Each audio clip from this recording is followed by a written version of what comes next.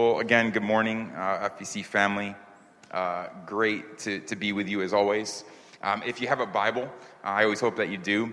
We're continuing our series in Philippians, and so why don't you turn there with me to Philippians chapter 3. Philippians chapter 3. I'm really looking forward to digging into this passage with you all today. If you're visiting with us, or maybe you're newer to our gathering, we've been in this letter now of Philippians for just over 2 months now. And what we know about Philippians is that it was written by the Apostle Paul while he was under imprisonment in Rome. For what? For preaching the gospel. He is likely under some form of house arrest, which means he would have been literally chained to a Roman soldier. And he is there writing in the imprisonment, writing this letter to a church that he personally planted about 10 to 15 years prior to this, to remind them of the beauty, to remind them of the value and the supreme worth of Jesus Christ. Paul encourages the Philippian church and us that in light of who Jesus is and all that he has done, to live in such a way that our lives would put on display the incomparable worth and beauty of Jesus. He says to us all, live your life worthy of the gospel. Not because we are seeking God's approval or God's acceptance, but because we already have been approved. We already have been accepted by grace alone through faith alone. So that's where we've been. And now today, we open up chapter 3. Chapter 3, and many people consider this actually the heart, the core of the letter of Philippians. We'll see what you think at the end. I think if we're honest with ourselves, I was thinking about this week, just as I was studying this passage. I think if we're all honest with ourselves, all of us, in some way, shape, or form, we're trying to make sense of our lives. We're trying to make sense of it all. We're all searching for purpose. We're searching for meaning. Whether you're a follower of Jesus or not, we're all seeking assurance that we have significance in this life, that our lives count, that our lives matter.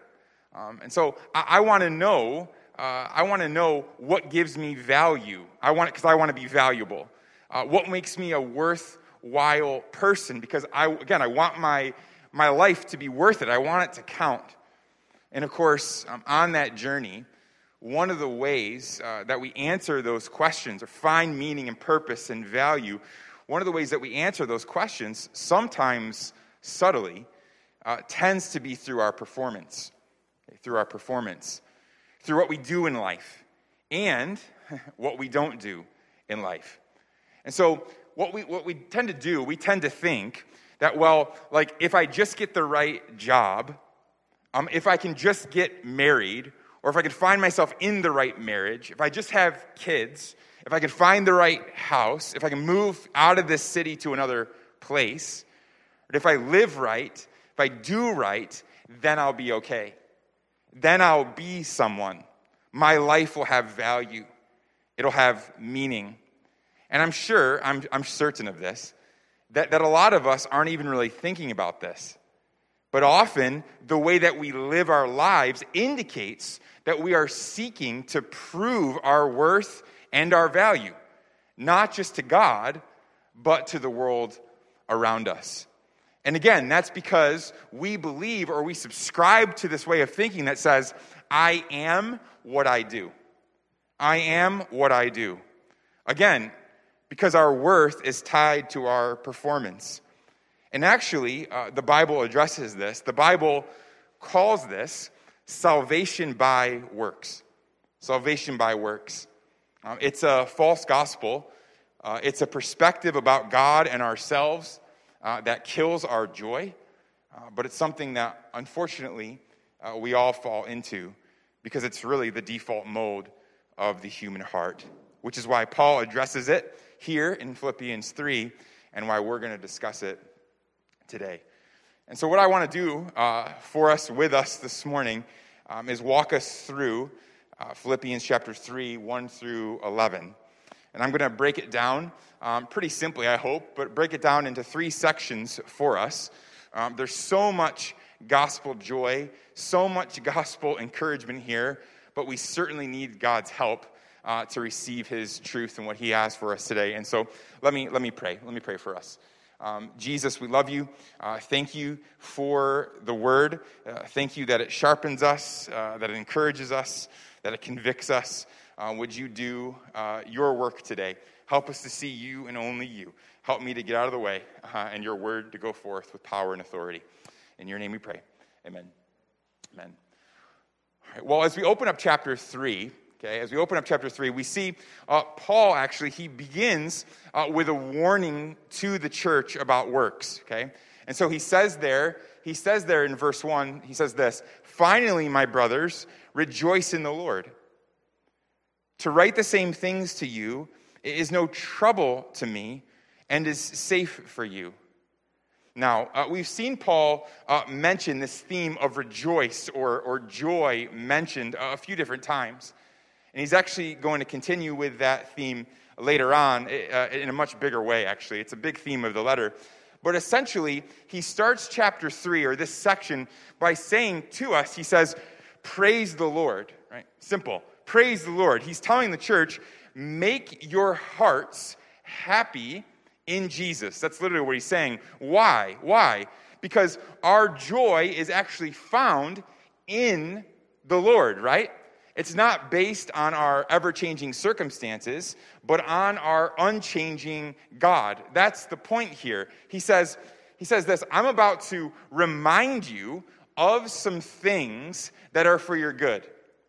He says, there's some dangers out there, but know from the very start, even before I give this warning, kind of put maybe a little bit of fear in you, before you go there, just know this, that we can be joyful and that we should actually be a rejoicing people.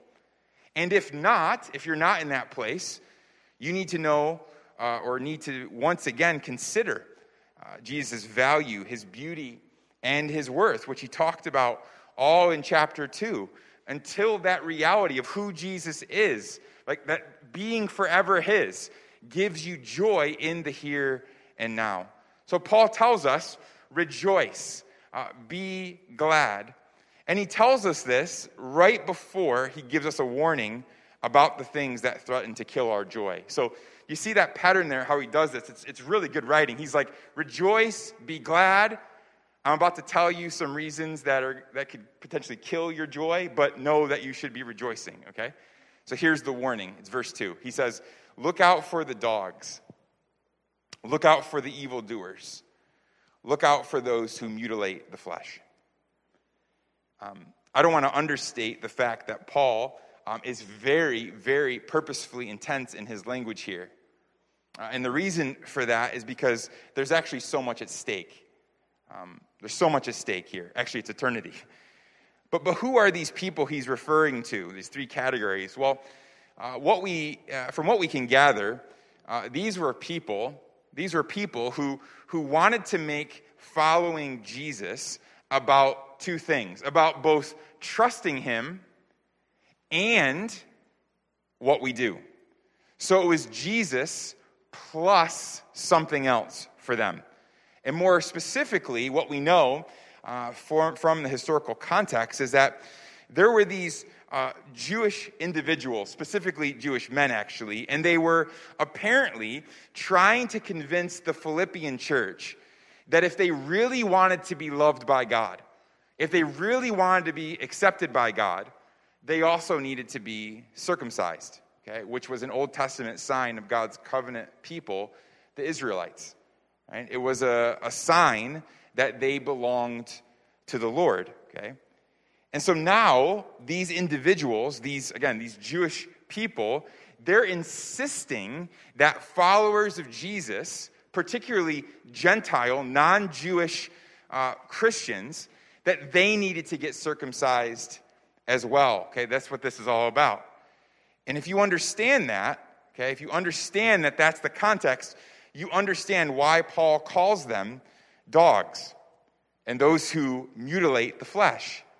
He calls them dogs because actually we know that term dog, it was actually a fairly common name that Jewish people used towards Gentiles.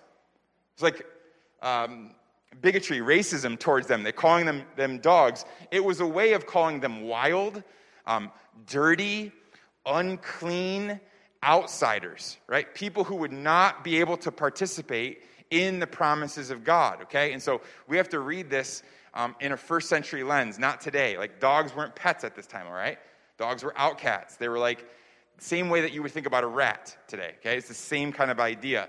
And so now Paul is turning the tables. You can kind of imagine this church mostly filled with Jewish people. They get this letter, and then they're called dogs, right?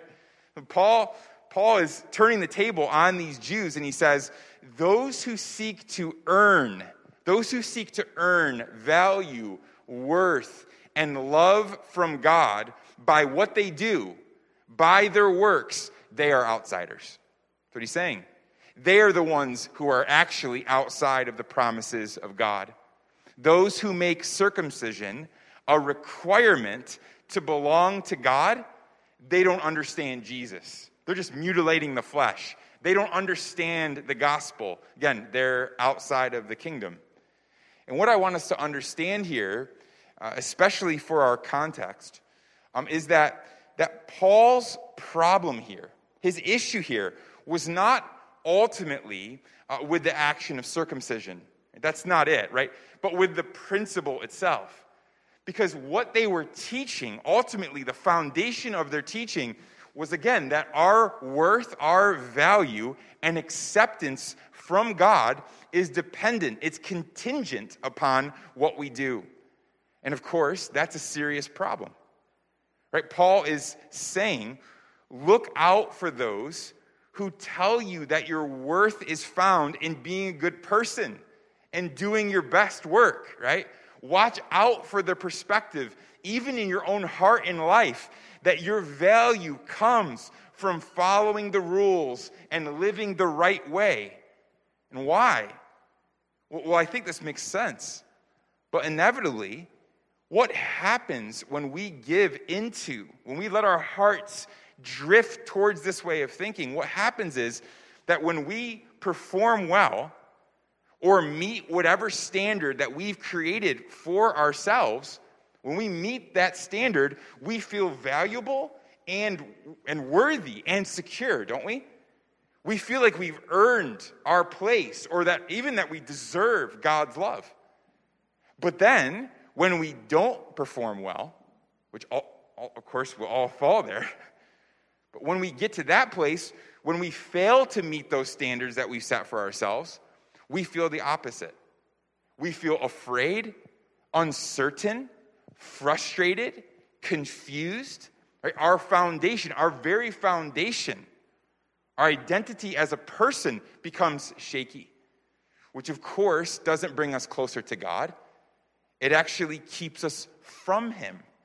And so Paul warns, don't look to performance or self-effort, your good works, to prove your goodness and worth to God and to others. It's not about what you do. It's about your heart. Right? 1 Samuel 16:7 says, "For the Lord sees not as man sees. Man looks at the outward appearance, but the Lord looks at the heart." See, even when the Old Testament system of circumcision was in place, even when that was the standard, it's always been about the heart. Right? Don't miss that. These evildoers, they misunderstood, and they were leading others away from God and the gospel. And so Paul tells you and I the same. Look out for people who do this, who judge you based on your performance, who hold you to a standard of works.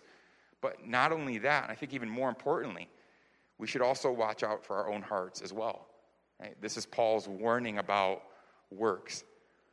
And then he moves into a concern about our confidence, or the location of our confidence, or where we place our confidence, okay?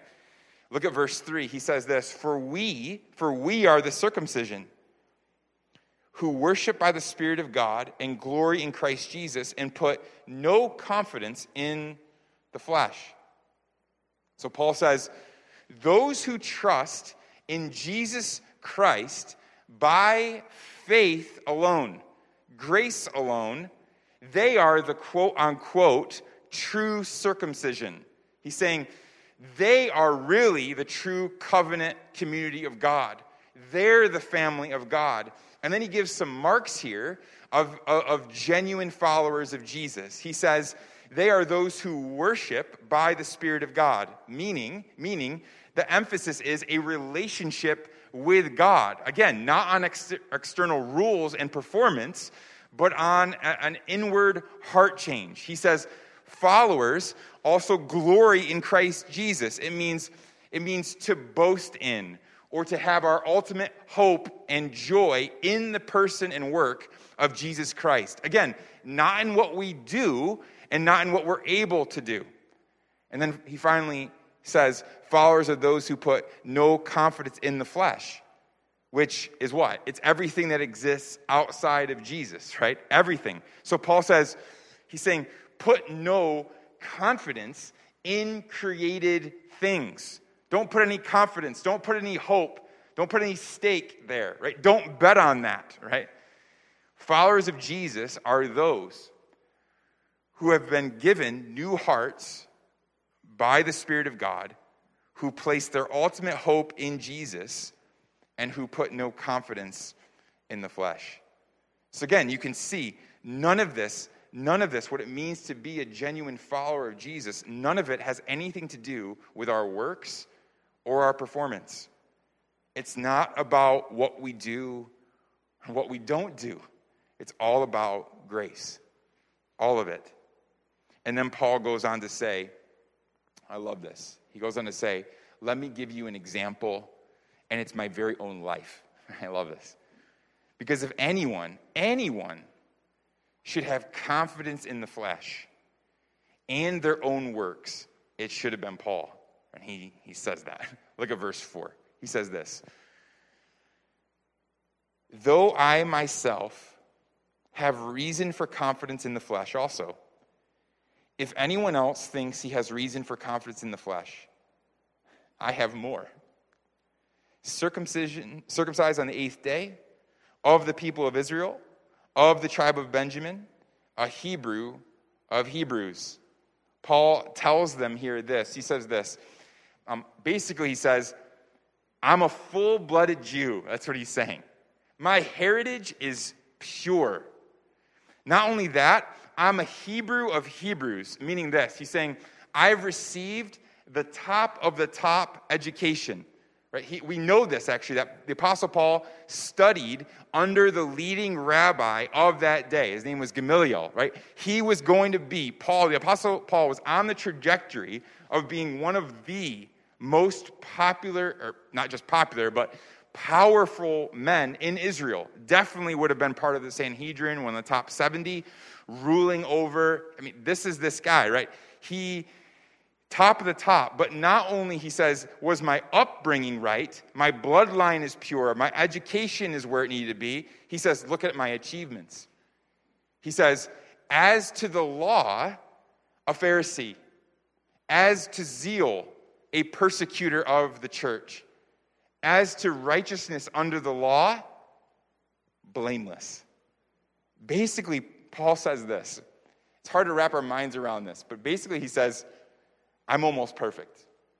That's what he says. I'm basically perfect. He's like, not quite, but if there was anyone who's perfect besides Jesus, we're just going to talk about, he's like, it's me. He's like, I followed all the rules, all the rituals. I am the model Jew, like dictionary definition, Jew. Ideal family, ideal character, ideal living, right? It's an outstanding resume. It's impeccable, unmatched.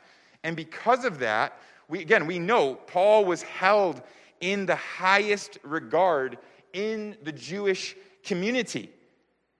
This guy, remember, he's Saul, right? He is named after even, that's why he says the tribe of Benjamin. Because who is the first king of Israel? Saul. He's named after that guy, right? Everything, his whole lineage, it's perfect, flawless. And so Paul's point, though, is, even in the midst of all that, he's like, if these are the factors or the basis for God's love and acceptance, I have them. He's like, I'm in. But, he says, verse 7, whatever gain I had, I counted as loss for the sake of Christ. In other words, Paul says, I had everything. I achieved it all. Right family, right education, strong morality. But you know what? Tells them it was all loss. It was nothing. My works were blameless, perfect, but I was utterly lost in my sin without Christ. That's Paul's point here. Right? See, we can't forget that Paul used to be one of these Jews. He used to be one of these like dogs, one of these evildoers, one of these mutilators of the flesh, one of these men who were trusting in themselves and their own righteousness to gain God's approval. That was Paul. But Paul says, now I see that on the outside, I had arrived at the top. But I found, even there, I was far from the Lord. My performance was perfect, but it never made me right with God. My self-righteousness never got me into a relationship with God. It was just a sinful tendency to trust in myself. Right? But we do this, right? Don't we do this? We fall into this so easily. Right? Because it's so easy to find comfort and worth and joy and to boast in what we have, who we are, and what we do, isn't it? It's so easy to drift towards this thinking that I can pursue my own salvation and that God is actually grading me based on my performance. Right? And again, I'm not just talking about those who don't believe in Jesus. I'm talking about those who do. It's easy to strive. It's easy to start to try to earn, to base our relationship with God on our works, not on grace. Right? We can even say, we can come here to this place. It's kind of, I use the word scary. Why it's a warning? Because we can actually even come to a place like this. Watch online weekly. We can verbalize, oh yes, I believe I am saved by faith alone, through grace alone. But then at the very same time, not live as though that's actually true. Right? You know what I'm talking about? Like, let me ask you, for those of you who genuinely believe that, who genuinely believe that salvation is by grace alone, faith alone, in Christ alone, to the glory of God alone, let me ask you, have you ever felt a deep-seated insecurity, a fear, or concern, maybe an uncertainty about how God thinks and feels about you? Or how about this? Let's say 1 week, let's say 2 weeks ago, we'll even say. 2 weeks ago, let's say, hypothetically, you were in the Word, your devotions were like sweet, right? You're in the Word every day, pressing into God, you're praying every day of the week, just awesome, right? You're up on Prayer Mountain every day, you're there. But then last week came around, and you barely touched the Word, barely got into it at all. And you prayed like once, twice, but that was praying for lunch when you were with a friend. All right? So you barely did anything. Here's the question. Did or does God love you more or less from 2 weeks ago than a week ago? Does he love you more or less? Does he love you more this 2 weeks ago and less a week ago? And listen, how you think about right now, you know, your spirit is telling you, how you answer that question might reveal what you believe about God in the gospel. Because we're basing our understanding of how he loves us and how he moves towards us based on our behavior. So we believe his love fluctuates to the extent that our behavior fluctuates. Right? We're basing our relationship with him, his love and acceptance of us, on our performance, on our works, on what we do and what we don't do. And Paul is saying to us so clearly here, he says, hey guys, listen to me. I'm actually better at performing than any of you. All of you. I'm better than all of you. That's what he says. That's not arrogance. That's the reality. I'm better than all of you. I'm a better follower of God than every single one of you. And let me tell you, no one followed God better. But I'm telling you this, it doesn't matter. It never mattered. And let me tell you why. Look at verse 7 again. He says, but whatever gain I had, I counted as loss for the sake of Christ. Indeed, I count everything as loss because of the surpassing worth of knowing Christ Jesus my Lord. For his sake I have suffered the loss of all things and count them as rubbish. That word rubbish, it's not trash, by the way. Literally translates to dung, poo. Count them as rubbish in order that I may gain Christ and be found in him. So here we see now Paul turns to the supremacy of Christ, or the supremacy of the Savior. That's where we are now. And notice here Paul says, he says the word loss, by the way, 3 times in these 3 verses. He says, what gain I had? Loss. Everything is loss compared to knowing Jesus. I've suffered the loss of all things that I may gain Christ. I've heard it said this way before, that what Paul is actually doing here, he's introducing us to gospel math. Okay, that's what he's doing. This is gospel math, and it's simple actually. Really simple math. So if you don't like math or you're not good at math, don't panic. All right? You can kind of imagine this. There's 2 columns here. And in the first column, and I actually encourage you to try this, do this. I started it, but it depressed me, all right, so yesterday.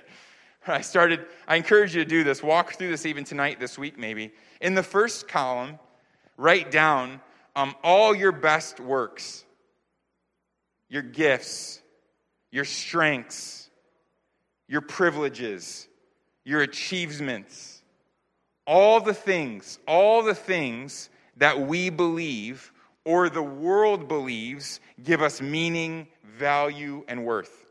Write all of those things in a column, column A. And then the second column, column B, there's Jesus. Only Jesus. And Paul is saying, here's what you can do. You can add up all of column A. Everything in the first column, add it all up. And you know what the net result is? 0. It's nothing. And then you can add up everything in column B, the second column, just Jesus, and the result, everything.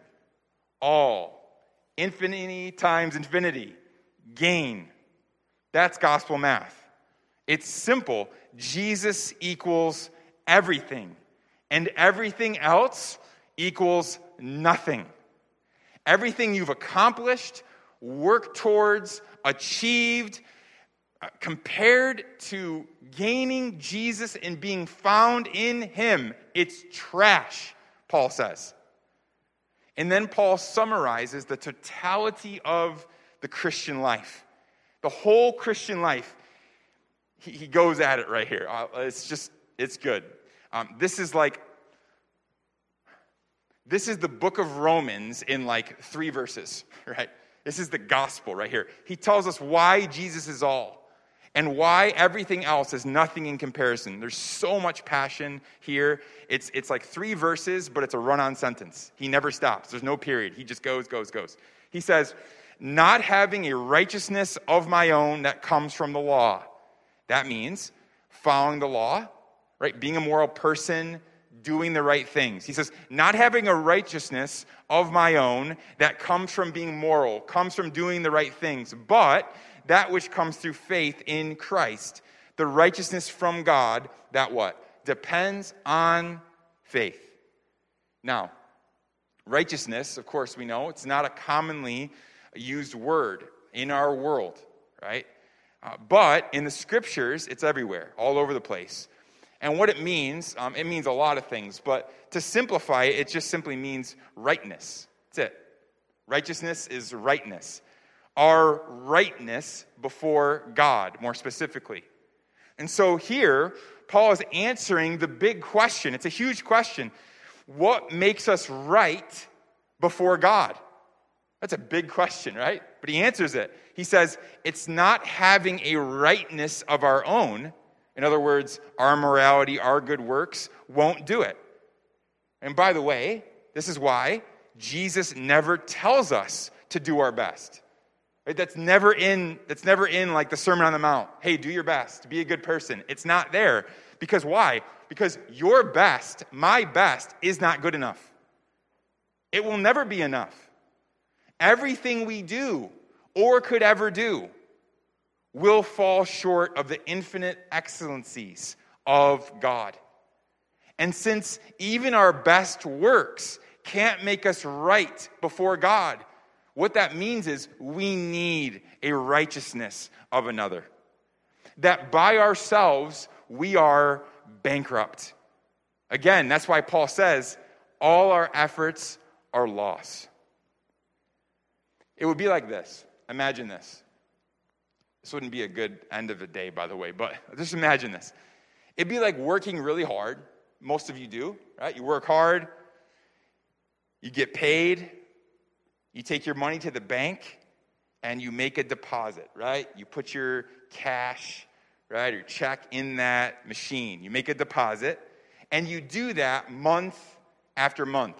You work hard, you do your best at work. Now and then you cheat some corners, right? You close your eyes when your boss turns the corner or whatever. Now and then, but most of the time you're working hard. Making those deposits, month after month. But then, at the end of the year, you look. You go to the bank and you're like, hey, I need my bank statement. You're ready. You're going to buy some Christmas gifts, whatever. You want to go buy something for yourself. Maybe it's a car. I don't know. And you go there and you look only to find that all that money was not credited to your bank account. It was taken out. It was debited.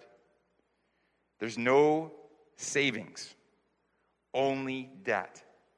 Just debt. All your effort, all your work, month after month, it only led to debt. And listen, sadly, many in our world are doing that very same thing.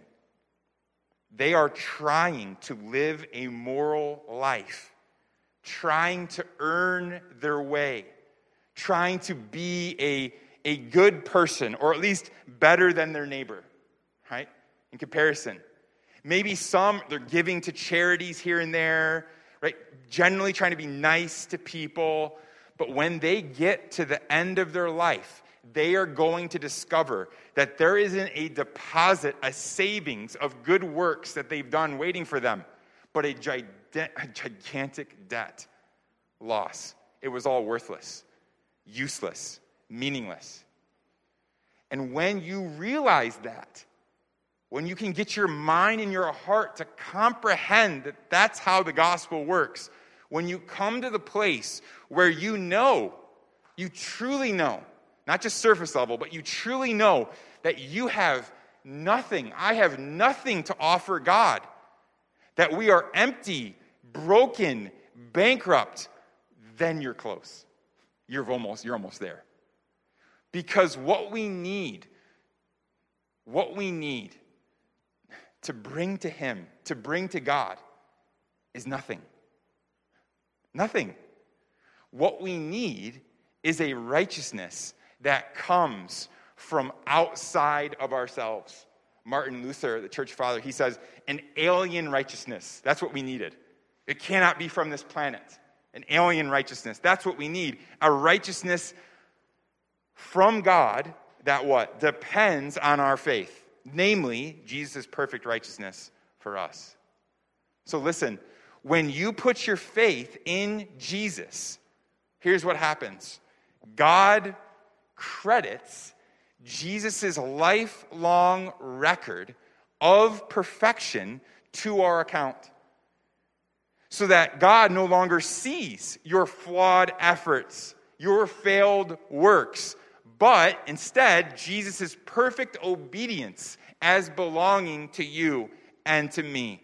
All right, can you wrap your mind around that? Think about that. That when you put your faith in Jesus Christ, you stand confidently before the creator of all things. You stand before God as righteous, as he pours out all of the blessings on you that Jesus deserved for living a perfect life in your place. Right, now do you see, are you getting to taste just a little bit of why we call this good news? Because it's stinking awesome, isn't it? It's amazing. It's amazing. And that's not all. Look at verse 10. That I may know him and the power of his resurrection, and may share his sufferings, becoming like him in his death. Right? That knowing Jesus there, by the way, that knowing Jesus, it's talking about, it's relational. It's so deeply relational. It's a progressive coming to know. It's knowing him more and more. It's an enjoyment. It's a joy. It's joy with him. It's becoming like him. Paul says that as we follow him, we will experience his power through the work of the Holy Spirit, and our hearts and our lives will change. And as that's happening, we will learn to walk in humility, and we will learn to live sacrificially as he did, even to the point of death on the cross.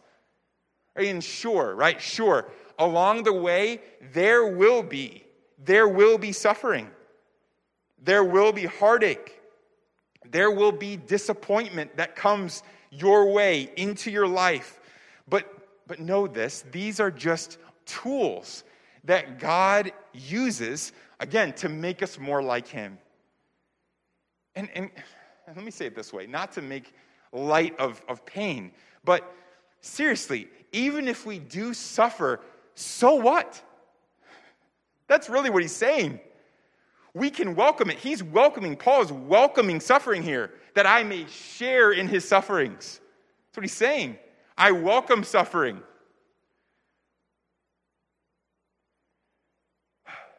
We can welcome it like Paul if we truly believe that Jesus is gain and everything else is loss.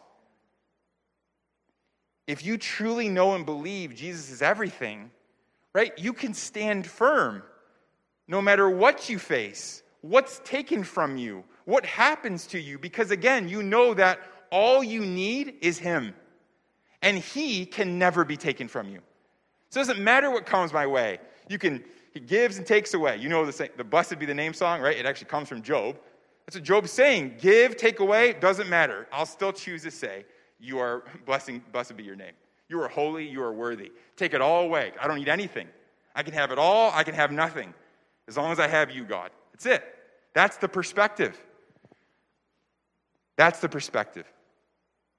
And then he closes his thought here with this. Verse 11, that by any means possible, he says, I may attain the resurrection from the dead.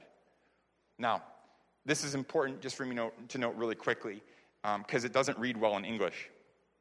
That phrase there, that I may attain here, it doesn't mean to earn, okay? That would be contradictory to everything Paul has just said to us before. Right? And so it means to reach or to get to arrive. That's what he's saying. So he's simply talking about persevering to the end, staying faithful to following Jesus until he reaches the goal, reaches the prize, reaches the resurrection, when he and everyone else who has followed Christ faithfully will be in the kingdom, in glory with Jesus at the resurrection, our bodily resurrections from the dead. So, just in that short, 3 lines, that's the Christian life. Through faith in Jesus, we get credited his righteousness, made right with God. We belong to him.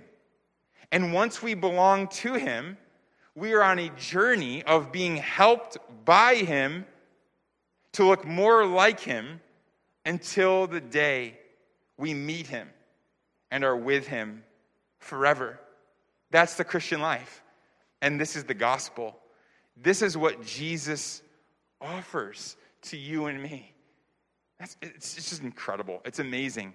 And so now, with that, now you can understand why Paul says, I count everything as loss compared to the surpassing worth of Christ.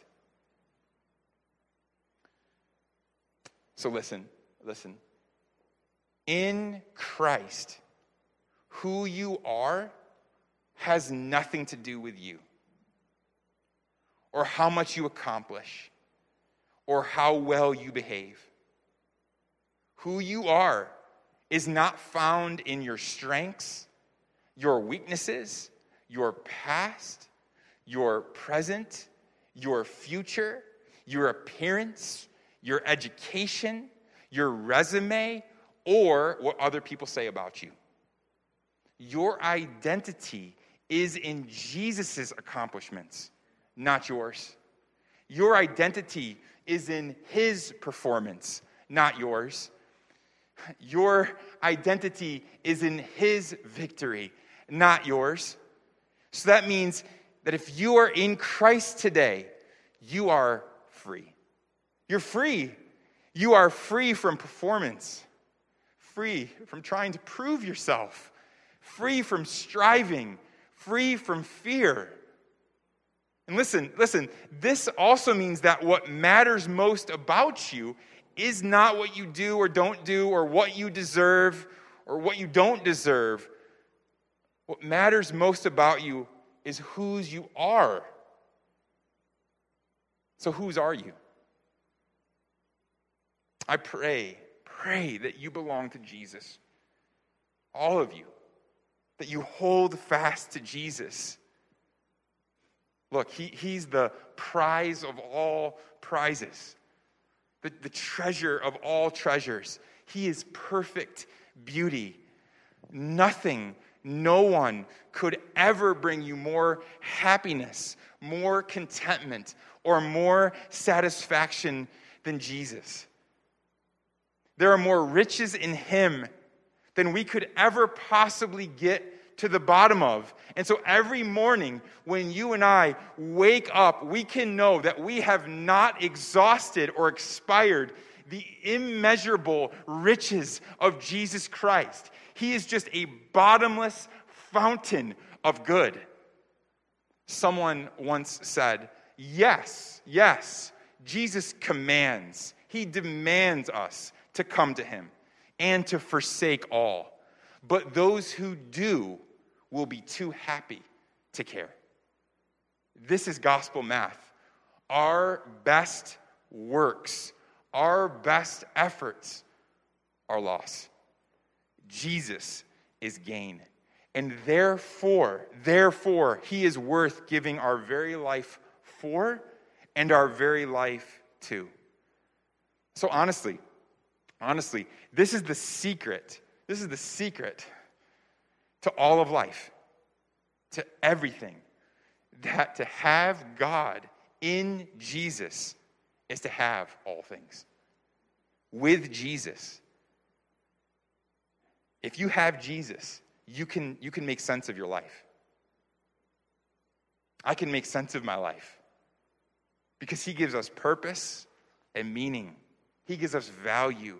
He makes life worth living and our hearts at peace, doesn't he? So as we close this morning, I just want to ask you, this is so important. So important. What is there in all the world that you believe offers you more than Jesus? We all tend to have something. So don't be ashamed of that, okay? But at the same time, we need to address it. We need to ask, and I'm asking myself too, why is it that I get more out of my career than him? Why is it that I get more out of the idea of marriage than him, or my actual marriage than him?